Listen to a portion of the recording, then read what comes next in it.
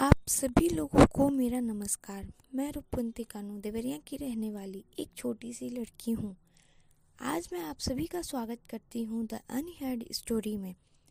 मेरा ये कोई कविता या कहानी नहीं है, ये एक टॉपिक है जो मेरे मन के विचार को व्यक्त करता है। टॉपिक है हमारी संस्कृति। आज हमारी संस्कृति नष्ट होते जा रही है। वेस्टर्न कल्चर ने हमारे भारत को इस प्रकार जो कर लिया है, जहाँ हमारी संस्कृति हमारे देश की धरोहर अपना दम तोड़ रही है।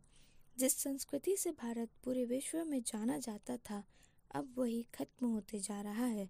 हमारे भारतवासी दूसरे संस्कृति को अपनाने में अपनी ही संस्कृति को भूलते जा रहे हैं। आज पूरा विश्व भारत की संस्कृति को अपना रहा है, मगर भारत दूसरे देश की संस्कृति को अपना रहा है। मैं ये नहीं कह रही कि दूसरी संस्कृति को अपनाना गलत बात है, लेकिन दूसरी संस्कृति को अपनाते अपनाते अपनी ही संस्कृति को भूल जाना ये गलत बात है।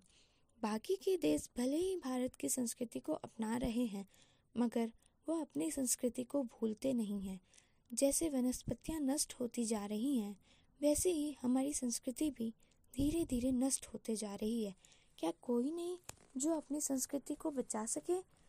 वेस्टर्न के साथ इंडियन कल्चर को भी अपनाएं और अपने देश की धरोहर को जीवित रखें। इंडियन कल्चर में कुछ कुरीतियाँ भी हैं, लेकिन कुछ रीतियाँ ऐसी भी हैं जो भारत को अद्भुत बनाते हैं। मेरी सभी से यही गुजारिश है कि दूसरे कल्चर को अपनाते अपनाते अपने कल्चर को ना भूलें।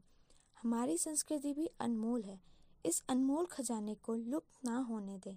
आप सभी के प्रयासों से ही हम अपनी संस्कृति को संजोए रख सकते हैं। भारत पहले ही अपना एक नाम खो चुका है, जो सोने की चिड़िया हुआ करता था। अब संस्कृति भी धीरे धीरे खत्म होते जा रही है। इसे बचाने का एक अथक प्रयास आप भी करें। धन्यवाद।